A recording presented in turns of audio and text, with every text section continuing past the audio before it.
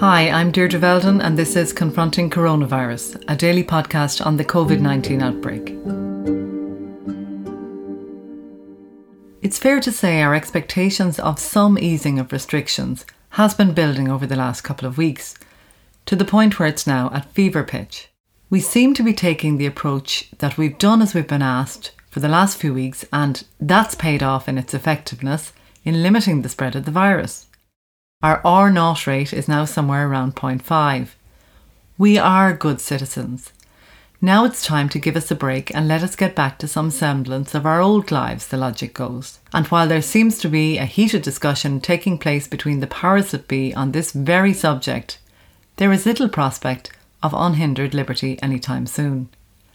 Simon Carswell is Public Affairs Editor of the Irish Times. Simon, the current restrictions remain in place until May the 5th. All indications are that a careful easing of restrictions will start from then. This has been called the hammer and the dance. Will you explain that to us?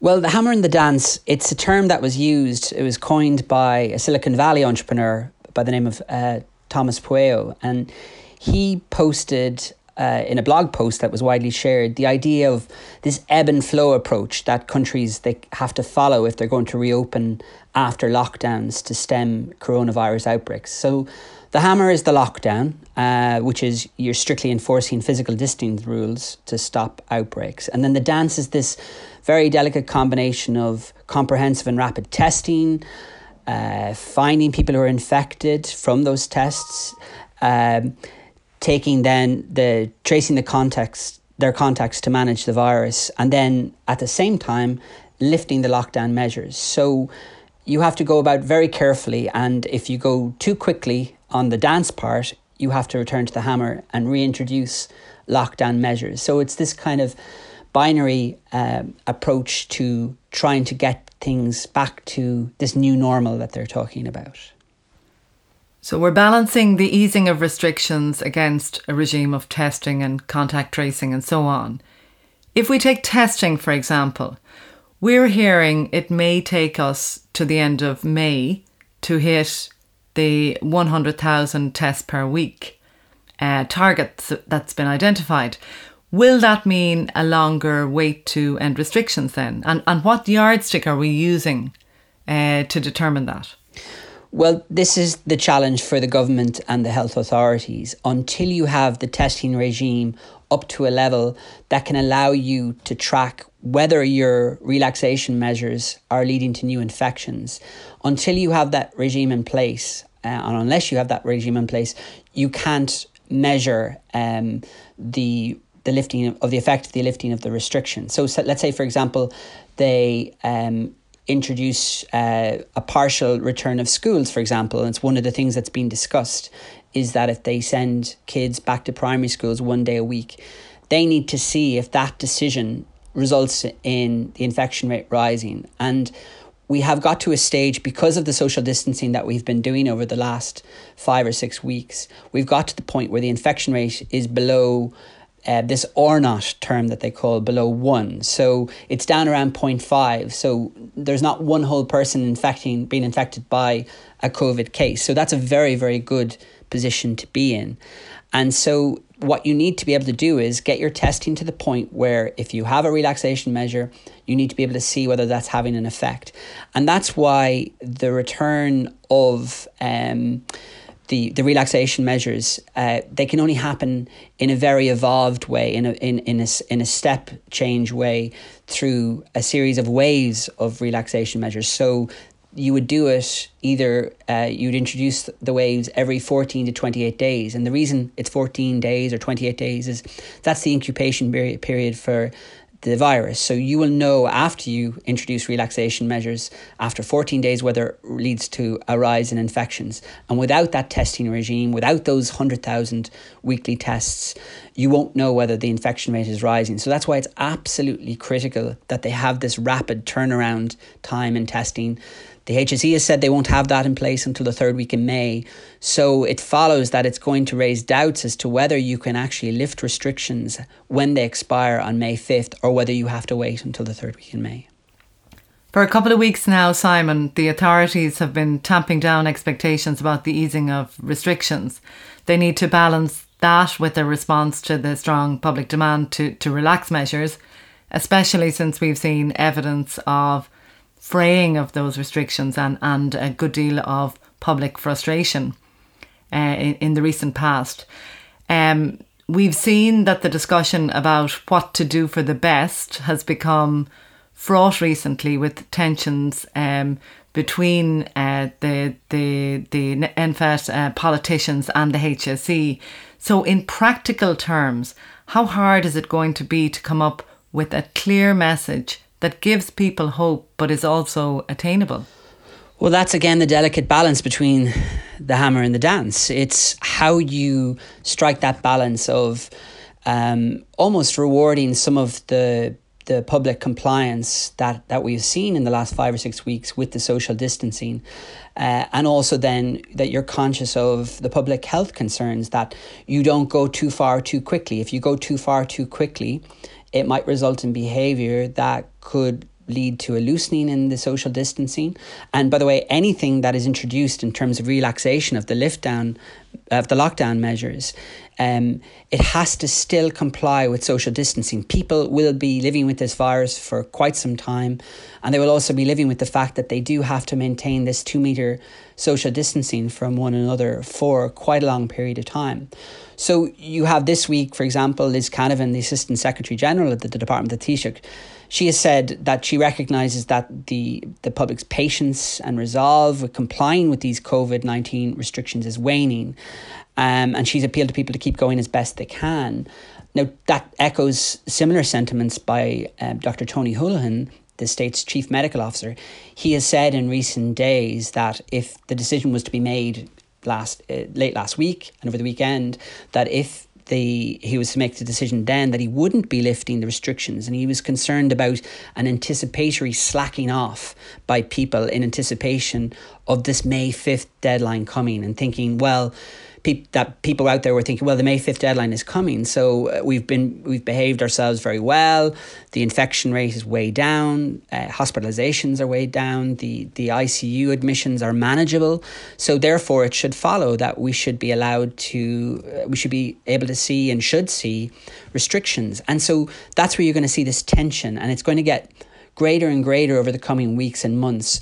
The political pressure to be able to tell people, yes, we're going to be easing the restrictions, but then the public health pressure of not going too far. And all of the public health doctors that I spoke to, all of the infectious diseases specialists that I've spoken to, the risk of getting this wrong is really dangerous, because in 2 to 3 weeks, if you get it wrong, you could push up that infection rate again, and you could undo all the good work that we have done over the last 5 or 6 weeks. So it's a major challenge, and there's this delicate balance to be struck between the public health concerns and then the political concerns when it comes to reopening society. And then the added pressure is the vast number of people that are on state supports, financial supports, with the COVID-19 subsidies. So there's a massive economic pressure and financial pressure as well on politicians to start opening things up, to get people back to work, to make sure that this is not just a public health crisis, but it's not only that, but they prevent an economic crisis that could deteriorate unless you start opening things up. The talk, Simon, is of increasing the exercise distance to 5 kilometres and maybe letting older people out for a couple of hours in the morning. In terms of people's domestic arrangements, is it likely to be as little as that?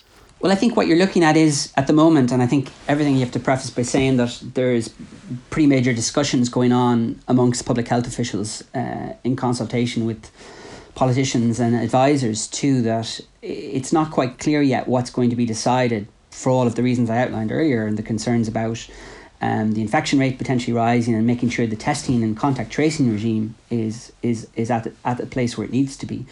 But among the ideas they're looking at is, and they're particularly concerned about the impact on the social and mental well-being of older people, of the over 70s who are cocooning, who are at home and have been at home since the end of March at the advice of the government. This is the most vulnerable group of people. So what they are thinking of looking at for them is the possibility of increasing the distance that they can that they can go out more, that they can take walks. So there might be a couple of hours a day where they, as long as they can avoid all human contact and touching things, that they may be allowed out to get fresh air, to get walks. And also the possibility has been looked at as to whether they should wear masks during that time to protect themselves.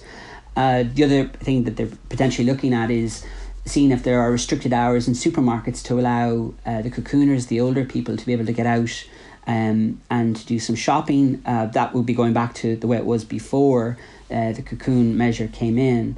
And there's a sense amongst the public health officials that this may ease the emotional and psychological effect that social isolation might be causing some of the older people right now. And I think a measure that's being looked at that would probably appeal to some of the older people in particular is that they're looking at the possibility of whether they could allow them to see more family members. So let's say, for example, if they're cocooning and they have a son or daughter or a nephew or niece who are cocooning as well, the idea of increasing that kind of family network so that they could bring in more family members essentially into their cocoon. It's very similar to what New Zealand are looking at, where New Zealand are creating what they call bubbles. And so if you have your own family bubble, or if you want to add someone that you're sure they can have no contact with strangers outside the family network or outside the family bubble, that they can be included. And that can extend not just to other family members, but it can extend also to people who are alone in the community, people who don't have relatives. So again, it's a very tricky balance to be struck, but it's one of the things that they're looking at to see whether they can do that, as well as extending the 2 kilometre limit to 5 or potentially 10 kilometres in the first wave of relaxations that are being considered. And then in terms of the wider issue of, for example, the economy, the Minister for Finance, Paschal Donohoe, has signalled he would be tapering and changing the welfare subsidies that were put in place when the 12-week period expires in mid-June. Is that the state kind of forcing its own hand in getting people back to work? It is partly down to that, but the fact that this scheme is costing in the order of 300 million a week, that it's supporting about 740,000 people, that's not sustainable for a long period of time. The state just can't afford that. So it inevitably has to look at measures that will result in people being put back to work, people who can, companies that can reopen, but also taking away the subsidy. And that's likely to hurt part-time and casual workers, the vast majority of whom are young, because they're going to have to lose out on, and reduce payments as the current scheme, which is really not economically sustainable beyond the 12-week period, that would be reduced. And then the lockdown measures for them may allow them to go back to work so they can earn a wage again. But it's a very costly scheme that needs to be addressed beyond the 12-week period. And we have some indications that there will be some reopening of retail businesses. What are they? What sectors are involved there, and what kind of measures would need to be put in place in order for that to happen safely? Well, they're looking in particular at businesses, what would be regarded as non-essential businesses before reopening. And these would be businesses or shops or retail outlets that can implement physical social distancing so that they can guarantee that customers will be more than 2 metres away from one another. So you're talking the likes of garden centres, hardware stores, some of the big multiples, where they can reopen, but they would reopen with restricted capacity and limited access, something along the lines of what we're seeing in a lot of the food supermarkets currently, where there are queues outside. Customers are let in a kind of staggered order so that the shop can manage social distancing internally. But you're also going to see more of a more dominant role, or bigger role played by the Health and Safety Authority to ensure that, particular businesses, are they suitable? Can they open up? Can they guarantee the safety of employees in work settings? So those are the kind of issues that they're looking at. And this is all driven by the fact that it's essential that businesses get back. Danny McCoy, the chief executive of the business group IBEC, mentioned the idea of flattening the other curve, not just the infection curve, but flattening the other curve, which is a serious curve as well, is the unemployment curve. So that's all to do with how do we get the economy back open and not back to normal, but how can we start getting it open again to be able to get people back to work. There's been massive pressure as well, Simon, to reopen the construction industry, both because of its importance to the economy and because much of that activity takes place outside and therefore should be lower risk. Isn't that the case? It is, and the construction industry themselves would say that they've put in place pretty sweeping measures to be able to do that. Certainly there are construction that's gone back already. There's 35 social housing projects which aims to build accommodation for people in emergency accommodation and at risk of homelessness. So the public health officials will be looking at in particular as well, can you keep social distancing, and the fact that a lot of construction work takes place outside, so it is possible. And where it's not possible, so for example, two workers, they need to work closely together on a particular aspect of a building site, that they would have to work within the 2 metre the guidelines, and that they would do so wearing the right protective equipment so that they would protect themselves from each other, protect themselves from potential infection, and that would be done in a period of less than 15 minutes, the period which the infection can pass from person to person. So those would be the kind of measures that they would put in place to allow construction to go back. Minister for Health Simon Harris has flagged that a partial return of primary schools is being considered before the end of the school year, but it's not clear yet as to what form this might take, is it? Yeah, I think it's one of the trickiest areas of the primary schools because of the complexities of how the schools would operate. But the ideas that are being thrown around behind closed doors with public officials and who are looking at the possibility of opening schools is that you may be able to do it at 1 day a week and increase this over time if their social distancing can be maintained and make sure there's no new cases. And in the case of Leaving Cert students, that priority might be given to them in secondary schools that would allow them to return ahead of the start of the exams on July 29th. I suppose the timing of this is less significant for secondary schools because they'll be wrapping up at the end of May. But primary schools and Leaving Cert students would be the main focus of the discussions at the moment as to whether they can get those schools back a little bit earlier and critically back before the exams start. Simon, with the approach of summer, people's thoughts normally turn to holiday plans. And although a couple of the UK-based budget airlines have announced plans to reopen a couple of routes, it doesn't look like we're going to be taking to the skies anytime soon, though, does it? It doesn't. I think the idea of your holiday overseas, your sun holiday in Greece or Spain or Portugal, may not happen in 2020, or at least not in the coming months of this year. The fact that a lot of the restrictions on airlines means that it could be very difficult to get abroad, but also you're bringing potentially the risk back to Ireland if you go abroad. And there's a risk of being stuck over there if further lockdown measures are introduced in the particular country you might be visiting. So I think it's a case of domestic holidays this year is more likely, and it may not happen soon either. It's not expected to be until later waves of restrictions being removed that we could see people being allowed to travel to holiday homes or campsites around the country. So, for example, one of the things that's been discussed is, although this has been really ruled out from a political point of view because it would be so difficult and wouldn't wash with many people in the public, is that if Dublin and Cork are essentially the epicentres of the coronavirus pandemic in Ireland, then you cannot really have people travelling from those epicentres to parts of the west of Ireland or southwest or southeast or northwest indeed, because you have the risk of transmitting infection if you travel. So aside from the 2 kilometre limit, you're advised not to travel more than 2 kilometres, told not to travel more than 2 kilometres from your home currently. It may go in the early restrictions and may be loosened in the early relaxations to 5 kilometres or 10 kilometres. But the idea of going to 100 or 200 kilometres early on seems remote at this stage. Simon, little did we know how much we would all miss the prospect of a good night out, a nice meal or a few drinks.